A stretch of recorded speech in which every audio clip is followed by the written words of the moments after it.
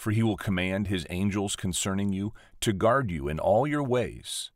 On their hands they will bear you up, lest you strike your foot against a stone. Psalm 91, verses 11 and 12. So I just want to read the verse in Matthew 4. It's the fifth verse, and then it will kind of put it against what actually Psalm 91 says, and see how Satan is operating here.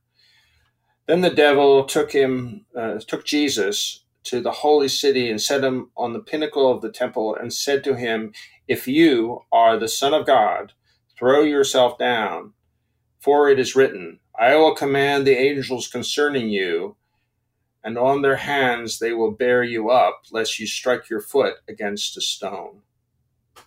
And Jesus said, "Again it is written, you shall not put the Lord your God to the test."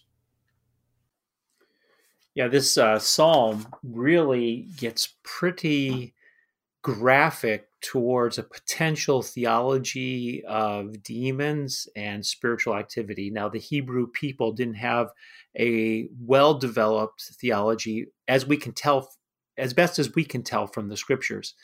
The whole idea of spiritual warfare develops over time. The Hebrew view historically was that there were idols before them, which were connected to gods, and they saw it as demons. And the Apostle Paul actually mentions this in some of his teaching to the church at Corinth.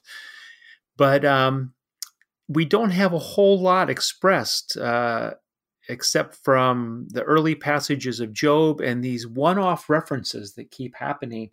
But this one is very interesting about a serpent being trampled underfoot and the commanding of angels. And it's interesting that it comes up in Jesus' encounter, and it shows us how easily the enemy of our soul can deceive us even by using God's word.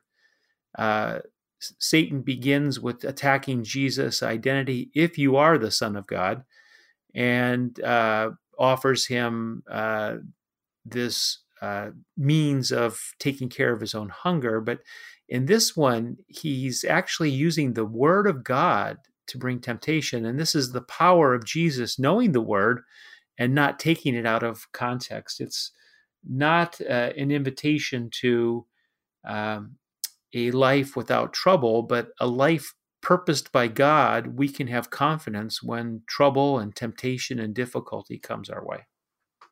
So the problem starts here when Satan says, "If you are the Son of God, then throw yourself down." Really what that is saying is, if you do what I say. Now, if you go to the Gospel of John, you know this better than anybody, but if you go to the Gospel of John, Jesus is saying, "I can do nothing without my Father." And it's repeated time and time again. There is no distance between the Father and the Son. I can do nothing. So if Jesus had fallen for this, he would have done something outside of his relationship to God the Father. Absolutely. And some people have taken these verses to say, oh, if something bad happened, you must be outside of God's will. That's not the point. The harm is the harm that would be the potshot of the enemy against us to keep us from fulfilling what God's purpose for us.